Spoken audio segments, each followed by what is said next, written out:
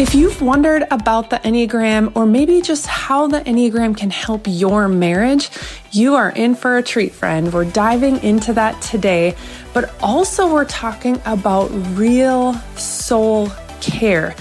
Oh man, I've never had a conversation like this about our soul care. You are going to love it.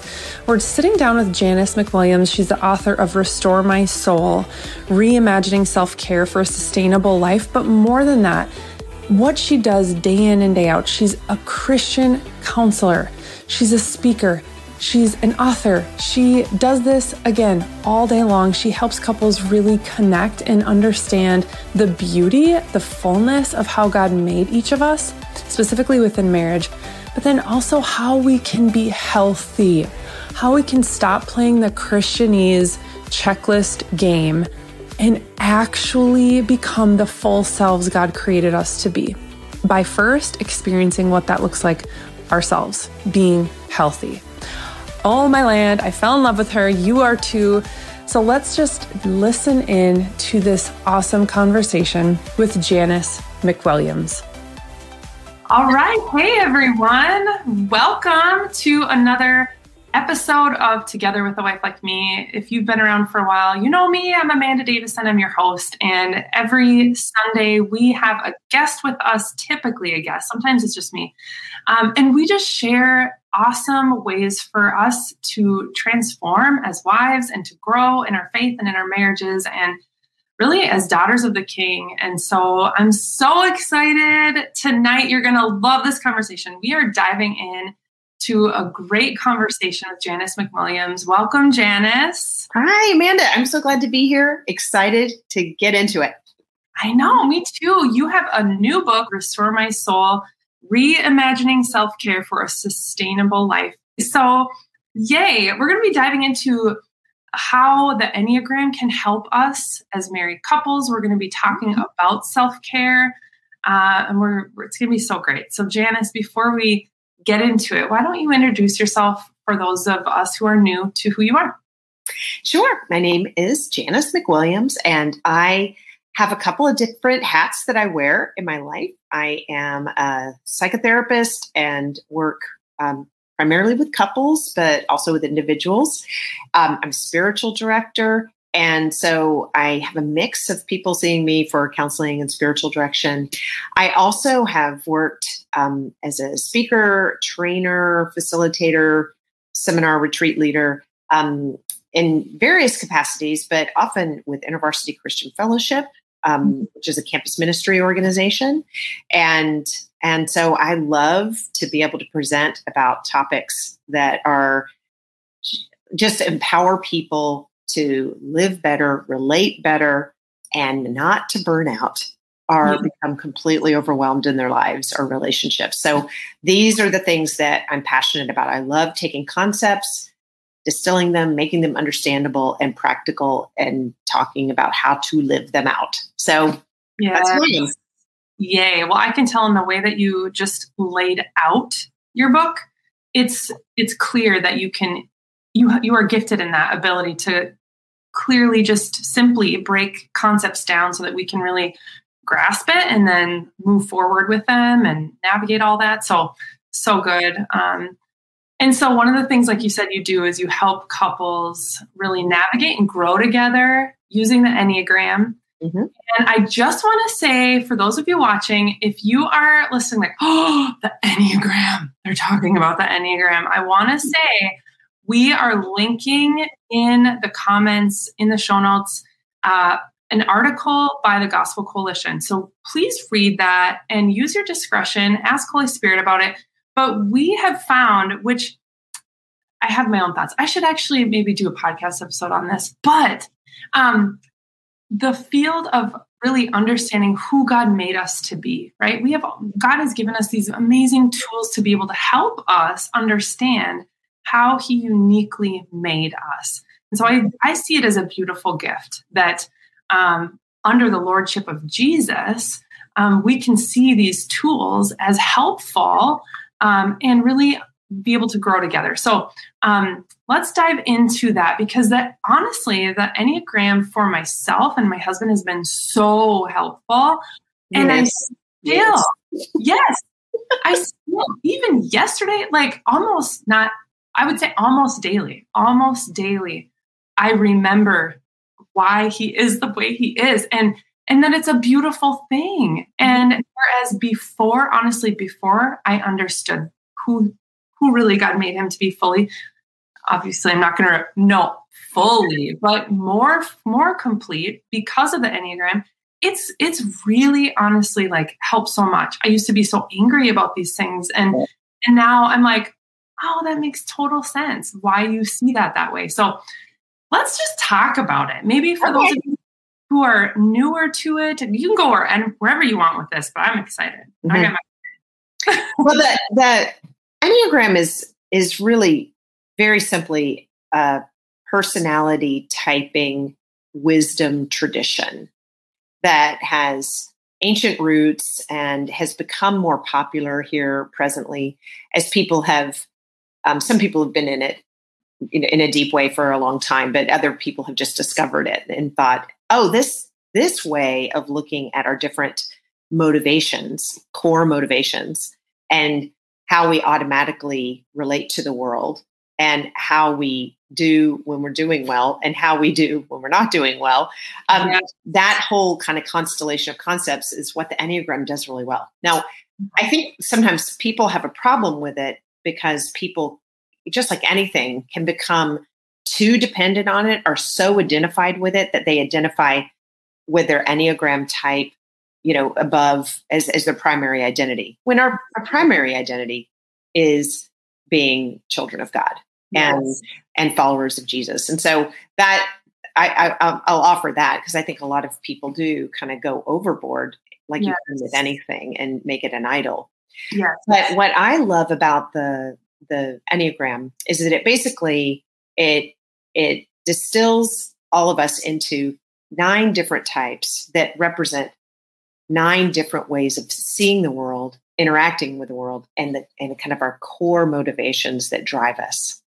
And while it would be easy to use that to trap people into like certain categories, when I think used in the way that I think that it works the best, it's more like a description of tendencies that can help sort of pull the judgment we have against other people, sort of pull the plug on judgment and sort of drain it out as you recognize, oh, that person tends to pull back when conflict happens for these different reasons, just like I tend to go forward, when they can see other people do different things than me, but I've got the same kind of, while my tendencies to sin or to react badly look different than my spouse. We both have those. And so, and it's beautiful when people can see, oh, I see what you're doing and I understand why. It's because of that core fear you have. Oh, it's because of that primary orientation you have. And so it can be very freeing and I think increase love and respect and willingness to connect when it's used really well. And so that's why I love using it as a tool for marriage work. And when the couples that come to see me also really go deep in their own learning about the Enneagram, I can't think of a time that it hasn't been really helpful. And it's really a great adjunctive, piece of what we're doing, where we're weaving in, talking about different concepts. And then we're like, hey, let's take a break. This seems like the low side of the type 5 is coming out here and meeting the low side of the, type 8. And let's talk about what that looks like. So we'll have a little moment to talk about that. And usually people are like, I did it again, and then what does it look like to relate, on the high side of the type instead, just like in any kind of counseling paradigm, I might be offering developmental assists, that could look like, hey, why don't you try this instead? But the Enneagram basically gives a lot of those. Why don't you try this instead? But but you can read books on it and try it. So so can we just use my husband and I as a? Oh, sure, by all means. can help us. No, but like for real, if anyone, for those of you watching and maybe later listening on the podcast, so I'm a 7 and my husband's a 5. Can you, I know, right? No, can you give us, like, maybe let's just talk about those. And for those of you new to the Enneagram, or maybe just like, maybe you are, you know your number, you maybe think you know your husband's or something, but you don't know how this could help. Let's maybe like talk about how, me being a 7 and my husband being a 5, let's talk about maybe what they are. And then, are the weak sides and, whatever, you can ask me whatever too. I'm an open book, but let's just maybe talk about that to help people understand how this can be helpful. Yeah. I'm actually married to a type 7. Ooh. So I have a lot of, intimate acquaintance with that type, and I'm myself a type 4. Okay. So there are just a few interesting, realities about your combination and my combination too. But the 5 and the 7 are both head types. So they value what they think in a way of trusting that maybe more than valuing their gut instinct or valuing kind of their heart, kind of selves. But they think about really different things. So a type 7. Don't say, Janice.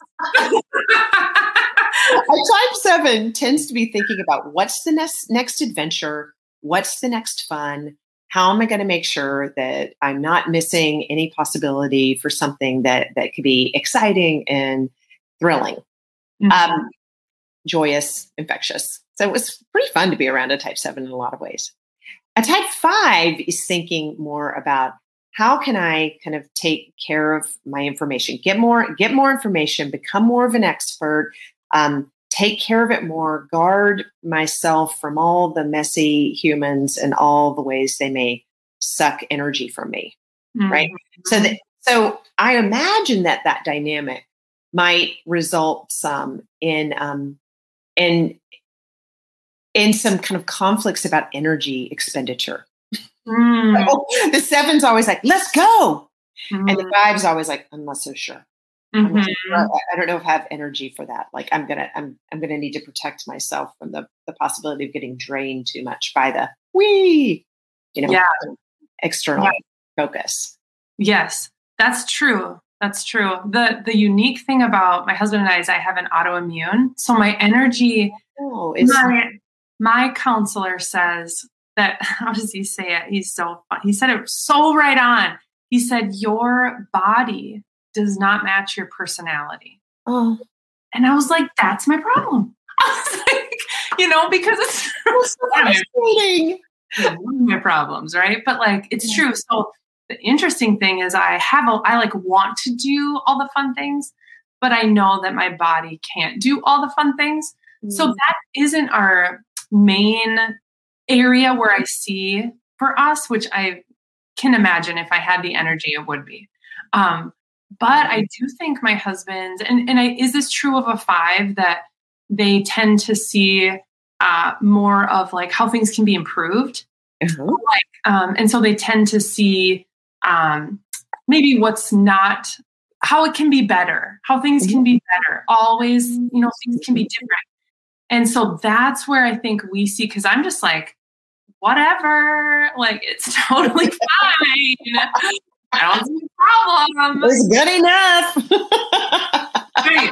Seriously, I am not worried about that at all. Yeah. Kind of thing. And he's like, but what if we did it, this way? I'm like, whatever, So that's where I think for us, we tend to see that interplay more with his ways of improvement. And I'm like, improve what, So anyway, that's been funny, but yeah. So then what about too, like in our times of stress, I think I had you on, Janice, for me. I'm just realizing, no, kidding. It's for all of us. But really in the time of stress, we go toward a different area too, right? I think if I remember, and I don't know a whole lot, but for a 7, don't we go toward like a perfectionistic, like when we're stressed, more towards a 1? Yeah. So sevens go, they're thinking about all the fun and all the things they could learn about or think about, or and often have kind of like an invitational, like, let's go do the thing. Mm-hmm. And when they're in stress, and sometimes the stress will come when things aren't going the way the seven wishes, like the people aren't coming along or the adventure isn't taking shape, they can move towards the low side of the one, which is kind of more insistent and demanding and kind of doubling down on, like, it's not playful anymore. It's like, this needs to happen, and there's anxiety behind it and stuff. So it can be really hard to be around a seven who's in that place, because they're more rigid, less playful, more rigid, less lighthearted, and more kind of insistent or anxious. Yes, it's so annoying. Hey, look, all of us are probably pretty annoying in our stress type. When we go into that direction of our stress types. Fives go to the type 7 in stress. But but the way that can look is that the fives take all that headiness that often has this objective, detached, sometimes in a good way, sometimes in a bad way, but that detached ability to look and observe and see what can be improved, like you're saying, but like to see everything at once and be able to look at it. When the 5 is in stress, that almost tends to kind of go into a denial space, or like a fantasy space, like of denying pain and kind of an internal fantasy that's almost like the 5 can tend to want to cloister themselves to conserve their energy. And when they're in stress and going even further into that, it's like they cloister even further within themselves. It's harder to even make access, connect with them. So there's like a metaphor that one of my five friends gave me, was that of being in one of the towers of a castle. And there's a drawbridge, down there. And the 5 likes to be up in the castle saying, okay, who's out there, and like, who am I going to let in? I'll let down the drawbridge. I'll let some people in, and we're going to put it back up. Like, not too much. Yeah. And I think when the 5's in stress, they're going to let that drawbridge down less frequently. That's good. And they're not only going to be, thinking a lot like they tend to, but thinking even deeper into kind of this core of like unreality and fantasy. So they can feel like they sort of get further and further away from you, Yeah. Yeah. And that is why probably in, stress within my husband and I, or like a tension with when it's with us, or even just not with us, with work, and he brings it home or something, it's like so hard to tap into him. Like, like right here, babe, but it's like, that just makes so much sense. Or if we are having an issue or conflict, it's so hard for him to want to go there. And yet I love to talk about it. I'm a wing 8. And so I'm like, I want to dive in. Let's talk about all the hard things that you're upset about. And I want to resolve it so we can move forward and have more fun. And, let's be clear about the ultimate motivation there. I want to resolve this. But, it is hard for him. And now that makes sense. I did not know that. Yeah. Anyway, that's good stuff. But I hope you watching or listening can see like, oh, that makes sense. And so for each number, there's like this core like motivation again of what really is moving us like toward whatever that is, or why we see like, my house is usually a disaster unless I'm stressed. And then, again, then it's like, you guys, we need to clean all the things. And then it's not fun, but usually, that's because I'm not motivated by that. I'm not motivated by order. I'm motivated by what might we do that's different today, or how can we bring like, enthusiasm to something, where my husband is information and whatever. Right. So, helpful. And then where we each go in stress, and what are, I don't know, not strengths, but the whatever is of our numbers. It's just so beautiful. And I love that. So, you and your husband, like you have an 8 wing, you said. Yes. And 5s go to some of the strength and energy and movement of the 8 in times of security. So you guys might have a meeting place there, in that type 8 energy, because the 5s, when they get out of like research mode, like I've got to learn more, I've got to become more of an expert, because they can do that. You can get really stuck in that and never do anything. Yeah. But just learn more. This is like trying to plan a home edition with a 5 or something. I've definitely had to work with some couples who the 5's like, we can never hire an architect because I haven't researched enough. Yes. I don't know enough yet. Right. But when the 5 moves towards the 8 in security, it means they're like, okay, I know enough and I'm ready to put it out into the world in some way. And so, you having that energetic kind of 8 wing too, I imagine you guys meet in that the energy and like, we're doing something, we're changing the world. We're putting our mark in our communities, worlds, and neighborhoods in a way that's probably pretty powerful. That's so true. When he does feel good about a decision finally, or something that he's doing in his business or whatever. Mm-hmm. Yeah, it's a very exciting, because I'm like, sweet, do it, go for it, awesome, and like, boom, and it does feel good. That's so true. That's interesting. I didn't know that about a 5, that they go to an 8.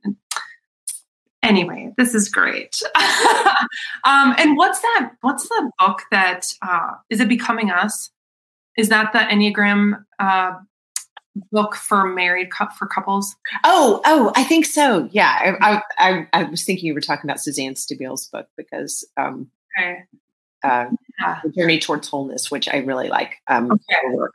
But I think you're right, and I haven't read that book yet. I need to. I think it's McCord's. Is it McCord's? And maybe, yes, it's very helpful. So get that book too. If you're like, what are they talking about? Get that book, Becoming Us. We'll link it in the comments and in the show notes. So, okay, let's switch gears here, because I want to talk about your book, Restore My Soul.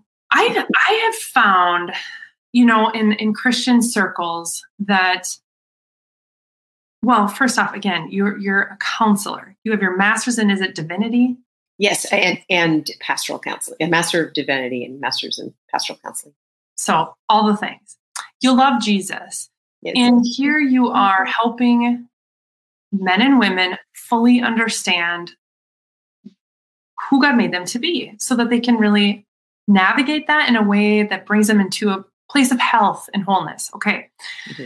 But I find that what I love about your book, it's different than other books I've read on this topic of self-care, in that you lay this out in how we can live well with certain things. So you laid out with living well with our thoughts, mm-hmm. emotions, mm-hmm. establishing soul restoring rhythms, and then living a life of fulfillment, really living well in that place of fulfillment. So you lay that out, and then you also lay out essential skills.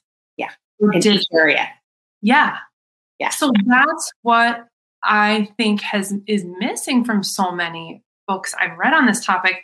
And so I just want to say shout out to you. And it's so helpful if you are, here's what I was going to say. I'm all over the place, but in the Christian community, I think that we tend to hear the message that listening to your emotions, listening to your feelings is not helpful. You should deny them. If you listen to your emotions or your feelings, you're going to end up in a place of sin. Okay, because you can't be led. This is what we hear typically. You can't be led by your feelings or your emotions. And it always comes up in me, right, when I hear that. And so I love that the beauty of, wait a second here, like God created us with emotion, with feeling, with the ability to have thoughts. Mm-hmm. So what if those are telling us something? And what if we listened to what they're telling us? And so anyway, I love the book. I want to dive into that, because really what you're doing is you're looking at how Jesus lived, and you're looking at how did Jesus do this? Absolutely. What can we learn from how he lived and actually managed his own self and listened to his own self? So anyway, I don't know where you want to go with that, but somewhere. I love that you raised it. The whole topic of emotions and how afraid, I think, particularly in this in the Christian world, like some particular ways that we have grown accustomed to being afraid of certain emotions. And I mean, just one very low bar psychological reality is whatever we resist persists. Mm-hmm. And so the process of fighting against emotions becomes a much bigger problem for us than actually what it would take to experience an emotion in a healthy way. Mm-hmm. And so what I'm aiming to do in the book is to sort of say, hey, look at all these ways we've learned or bought into fighting emotions. Yeah. And what if we don't do that? Because it requires tons more effort, tons more energy than just having a healthy experience of any given emotion that I think we do not have to be afraid of. I think some people, they get afraid of being driven into sin or something like you're suggesting, or they are afraid they'll become overcome by the emotion, or they may never stop experiencing it. Okay, to that point, though, I have a couple of things to say. But if you experience joy, Amanda, which I'm sure you really love experiencing, I do. It's do you ever feel afraid or wonder? I wonder if this will never stop. I mean, I would like it to never stop. I don't sit and think about that. No. Right. You know, but sadness, you might have that fear. Mm-hmm. Right. Most of us understand that when we have emotions that we deem to be positive, they have a beginning, a middle, and an end. They have an arc, and then we're sort of back at our baseline. You know, it only takes about a minute to experience an emotion from beginning to end. Mm-hmm. But the process of like trying to tamp down an emotion, like, no, we're not going to feel angry. No, anger, good Christians don't feel angry. Mm-hmm. Angry. Then we end up being driven or bothered or impacted by that emotion for hours potentially, because we didn't just allow ourselves to experience it. Yeah. And I think what I love about Jesus' life is that we see times when he was angry, when he was sad, when he was distressed at many points. Mm-hmm. And we can read like, oh, okay, he had these experiences. And because he was such a healthy person, he was able to experience those emotions in a really, really healthy, grounded way, so that he was not driven by them unconsciously to actions that led him outside of who and how he wanted to be when he was on earth. He was always aligned with who and how he wanted to be because he was dealing with his emotions really well. And so that's what I'm aiming to help do, is to kind of take the fear out of the emotions and to understand no emotions in of themselves there's not morality to them. Yeah. It's what we do in response to them, or how we might, nurture them, or, work with them, or fantasize, like even being very angry with another person, the experience of anger. Okay, I would say that's morally neutral. Now, if I go into like a weeks long fantasy about the demise of this person I'm angry with, that's a problem. Then in my thoughts, I'm actually sinning against this person. Mm. But the experience of anger with someone, that's just what it's like to be human. Yes. So, yeah. And God experiences anger, and we see that in Scripture all the time. Like that, so there's nothing wrong with anger. We might do things in response to anger that drive us outside of who we want to be, but taking away the fear and looking at Jesus at our model is that's what I really want to be about. And then applying some of the skills about, okay, how can you, in a more healthy way, experience emotions? Yeah. I think what's so different about your message is that I don't hear when we talk about self-care in the Christian community, I am not familiar or aware with messages regarding our emotional health, our emotions, our feelings, our thought life when it comes to self-care. I don't think that is typically what we talk about. We do probably get into, which your book does get into in a different way too. I would say a new, refreshing way, the soul restoring rhythms. Mm-hmm. But really, when you think about the bride of Christ, the church, you, me, followers of Jesus, we are to be displaying the beauty of our Creator. Mm-hmm. And I don't think we're able to do that. I don't know if you have thoughts on this, but I don't think we're really able to do that unaware of and repressing or ignoring or trying to dismiss, refute, reject what we really are experiencing, right? Mm-hmm. And so for us to be healthy as the body of believers that Christ came and died for us to be, I do want us to be challenged by this and really, lean into this message in your book, because I see so many, and I'm sure you do every day. That's what you do. You sit with individuals and you help them with this, but we are not, if we don't know how to really experience what it is we're feeling, thinking, or, whatever, then we're not going to be able to really be whole and go out and smell and look and leak Jesus to the world. Exactly. Yeah. And so much of the impetus behind my writing the book came out of session after session after session with people where whatever they were dealing with, whether it was relationship issues or just, stuff going on in their families or whatever they were dealing with or processing in therapy, there would come a time in the session where we would kind of pivot to, okay, how are you going to feel better tomorrow? Right. And I realized I was having conversations about how are you dealing with your thoughts? How are you dealing with your emotions? Do your days have kind of an up and down, rhythm to them? Are you doing enough fulfilling things? And so I would have all these conversations because like a lot of people think of self-care as something you do like a spa day.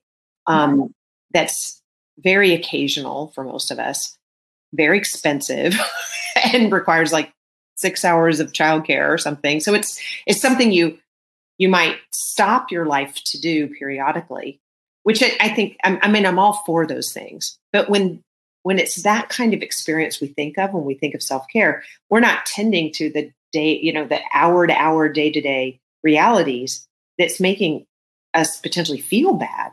And I want everyone who reads my book to be able to know, I know how to pivot in any given hour and do something that is going to help me feel better than if I did not do that thing. Yes. Whether it's redirecting my attention from thoughts that are really despairing or catastrophic or whatever, or if it's allowing myself to dial into what I'm experiencing emotionally and experience that in a healthy way. Whether that's taking a better break and really letting the sort of pace of your brain shift and acknowledging yourself as a creature with a soul that needs tending, or it's whether it's figuring out like, oh, my life is becoming kind of thin and anemic because I'm not doing things that bring me fulfillment. And those don't have to be giant, really difficult things. They can be like small, reaching out to and texting a friend that is in need. Or like I have this story in the book of having this blanket I had gotten for a friend as a gift, and it was sitting next to the front door, and I had not delivered it to her for like weeks. I was like, I was so happy when I bought this blanket. I have not given it to her, and I, do it, go deliver the blanket, and it just in the way that gave me so much joy to actually bring it to her and see her light up. It was during the pandemic too. So she sent me a picture later of, cuddled under the blanket. And, we get so so busy and frenetic and in fifth gear all the time, that we miss things that would just be simple acts of self-care that actually help the world too. Yes. That make a big difference. Yes. Yes. It's so good. We need that. And I loved your part on the better breaks too. Like, it's like, these are practical ways, we can actually experience a new rhythm. I always say we have to interrupt the regular broadcasting. You have to like literally stop, right? To like take the time to reimagine, restructure, introduce new rhythms into your day. And I am with you on the fact that, if we think of self-care as having to add something in, or even I talk about this a lot here at A Wife Like Me, where I want to challenge women to not feel or think about when we talk about building and growing in our faith, that it's not an addition to necessarily, right? Like I don't have to, in order to grow in my relationship with God, I have to wake up 15 minutes earlier and add it in to my already busy day. It's, wait a second, what if we rethought and really looked at what, like even our thought of adding on to what we already have, it's just so overwhelming. And it feels so, feels like so heavy because so many of us already have a heavy day, right? But what if it was intertwined into a time that I already have available, but I'm using it in a different way, right? Oh yeah. My goal when I'm working with people about trying to address the problem that so many people have, which is like from the moment they wake up to the moment they go to bed, they're like in high gear, all day until they crash, with their phone, dropping out of their hand and falling on their face at the end of the day. That's the problem for a lot of people. But my goal when I'm working with people is that whatever we do to try to help you feel better, it's got to be daily and doable. If you don't feel like it's doable, you're not going to do it. Yeah. And it should not be that hard to basically like one of the things I'm passionate about is letting people know there's nothing wrong with moving fast. There's nothing wrong with having go time or seasons of your life that are really busy or a day that's just full and charged, right? The problem is that when that is unrelenting, when you never have slow, you only have fast. We know that to be very difficult for the human body to sustain. It's not good for us. It's too much stress hormone. Yeah. So when I'm working with someone to say, okay, it's got to be daily and doable. What are you going to do it? And we're talking about better breaks. It might be like my, client or whoever, Angelina, let's call her. She's like, she's taking a break in the middle of her day. But what does she do when she takes a break? She's on her phone. She's on her phone. Right? So no, she gets on her phone, and the phone, typically for most of us, it introduces just more stress hormone into us because we're seeing a headline, or we're seeing an email, or we're seeing a notification, or we're seeing something that makes us feel envy or jealousy or something. So there's more stress hormone. It's not a great break. So in a plan for someone like Angelina, we might say, okay, take the exact same amount of time you would take on your phone, but let's put the phone aside. And how about you look out the window for 60 seconds? Mm-hmm. I remember even for myself at the beginning of the pandemic when all the therapy sessions were going online. And so that was a big change, but also everybody wanted to talk about their stress because of the pandemic, which I was experiencing too. Right. It's a harder sort of therapy to do, when you're like, I'm in it just as much as you are. But I had a group supervision with other therapists who were talking about how do we take care of ourselves. And I decided in that time, in between my sessions, I would do just a series of body stretches, like do a sun salutation twice while doing a breath prayer. And it took me 2 minutes to do. And I did it in between every session instead of just filling the whole break between sessions with check my email or write my note. I took 2 minutes to do something a little different. So that meant I did it 4 or 5 times, in the day. And it made a huge difference. it really didn't take very much time. It wasn't a big time commitment. And that's what I'm always trying to help people to do. What can we get 3 things in your busy days here during this busy season that help you go slow in the middle of all that going fast? And I think that's part of what you probably see the success in the people you're helping is when there's a plan, just knowing that, like knowing we're going to spend that break doing something, that's even helpful, like having that idea already set, like, oh, okay, today on my lunch break or my whatever, whenever, I'm going to XYZ. Yeah.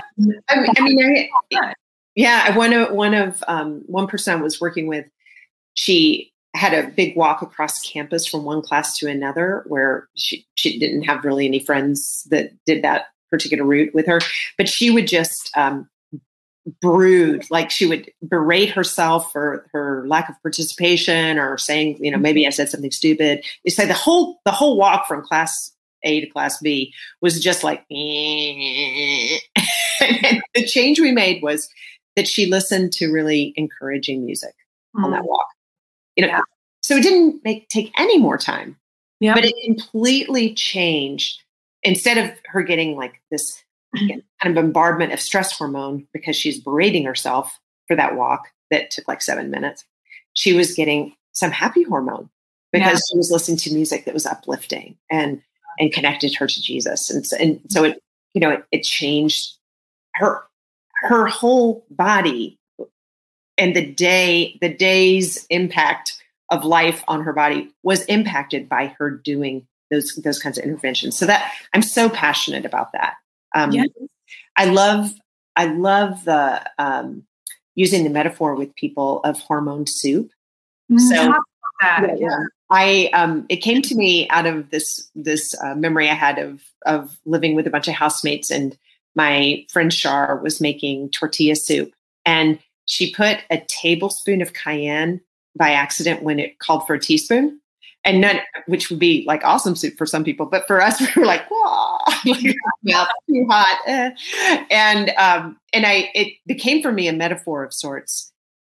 If you consider that your body is a vat of soup that you're cooking every day, and you want the soup to taste good, all day long, and the ingredients you have to put in it are basically stress hormone and happy hormone.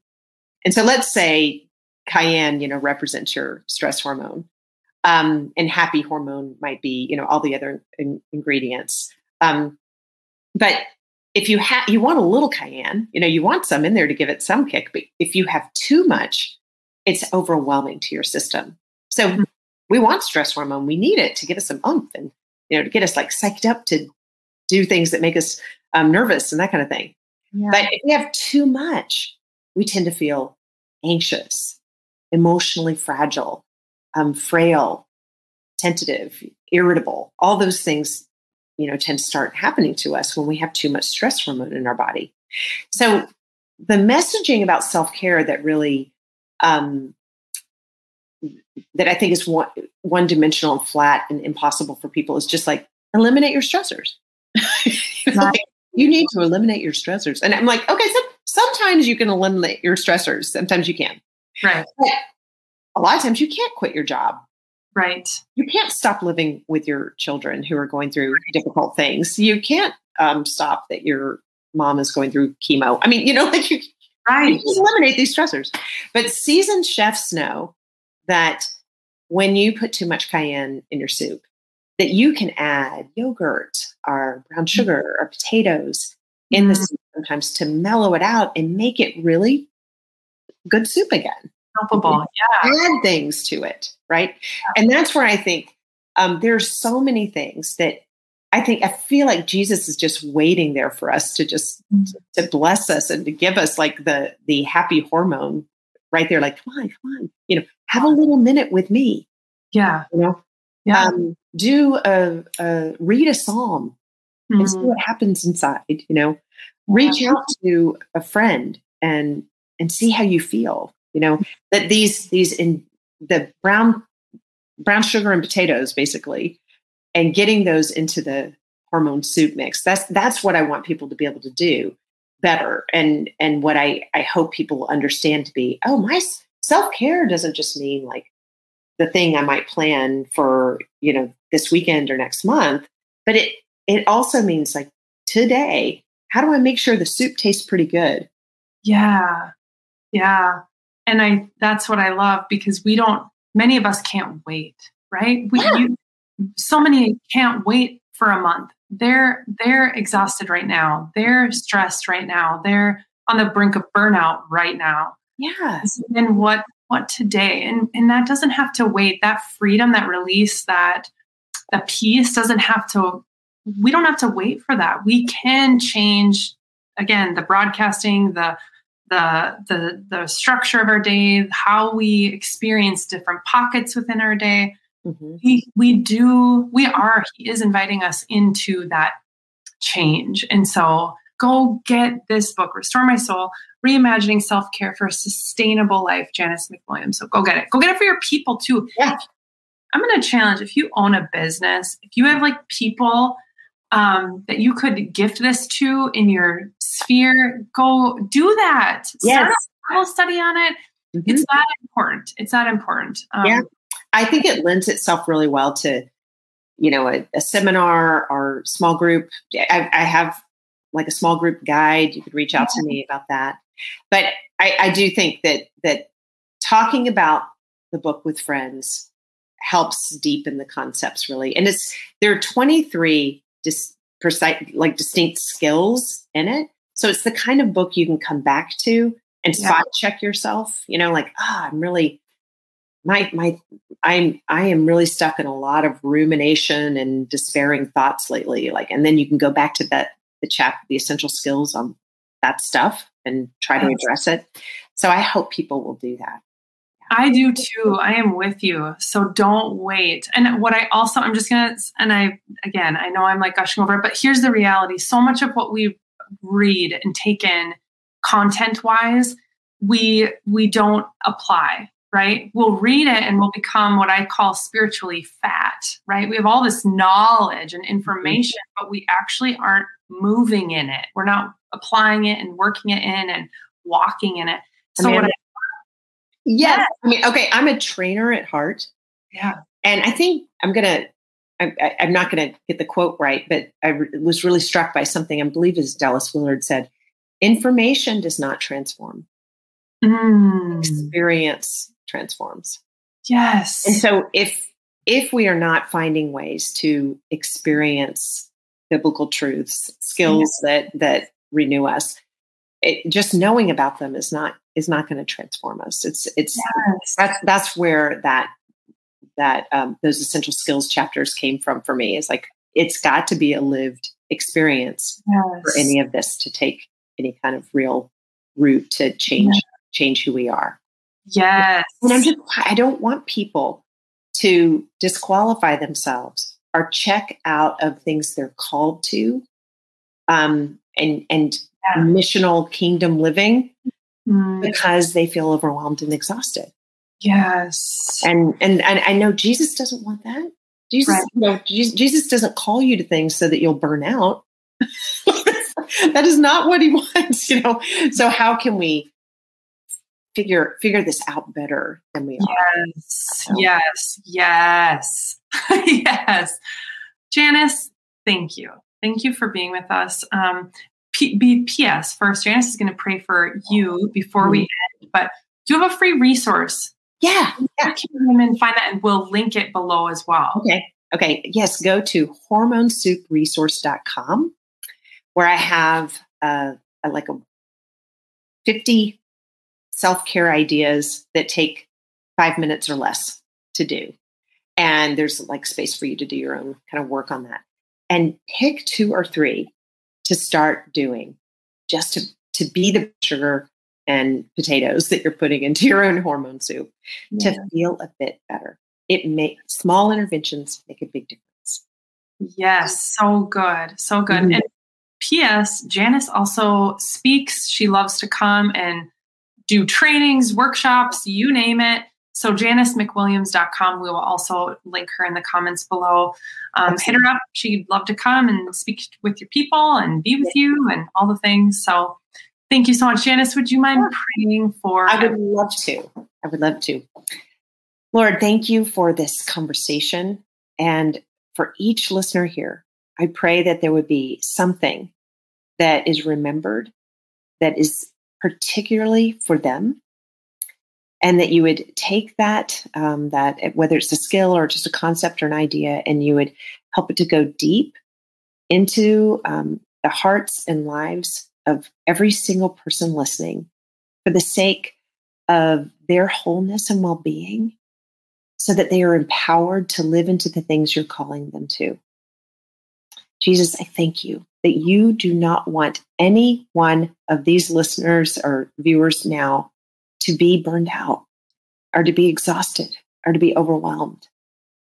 And so would you continue the work in each of them of drawing them into completion of the people that you are creating them, you have created them to be, moving and living in the spaces that you've brought them to. I trust you with each of their lives. In Jesus' name, amen. Amen. Amen. Thank you so much, Janice. Thank you for being with us, everyone. You're a gift. And again, Restore My Soul. Go get it. We appreciate you spending time with us. Absolutely. I was so honored to be here. Thank you, Amanda. Thank you. Bye, everyone. Friend, have you ever thought about starting a podcast? If so, Spotify's got a platform that lets you make and start a podcast so easily and then distribute it everywhere and even earn some money. It's all in one place for free. It's called Spotify for Podcasters, and here's how it works. Spotify for Podcasters lets you record and edit right from your phone or computer. So no matter what your setup is like, you can start creating today. And then you can distribute it wherever podcasts are heard. Even video podcasts are available on Spotify. With Spotify for Podcasters, you can earn money in a variety of ways, including ads and podcast subscriptions. But best of all, it's totally free and there's no catch. Ever since we've been using Spotify for Podcasters at A Wife Like Me, we've been able to triple our reach, reaching wives across the globe. And it's so simple. Again, we do this right from our computer. And again, you can do it from your phone. Download the Spotify for Podcasters app, or just go to www.spotify.com/podcasters. Again, www.spotify.com/podcasters to get started.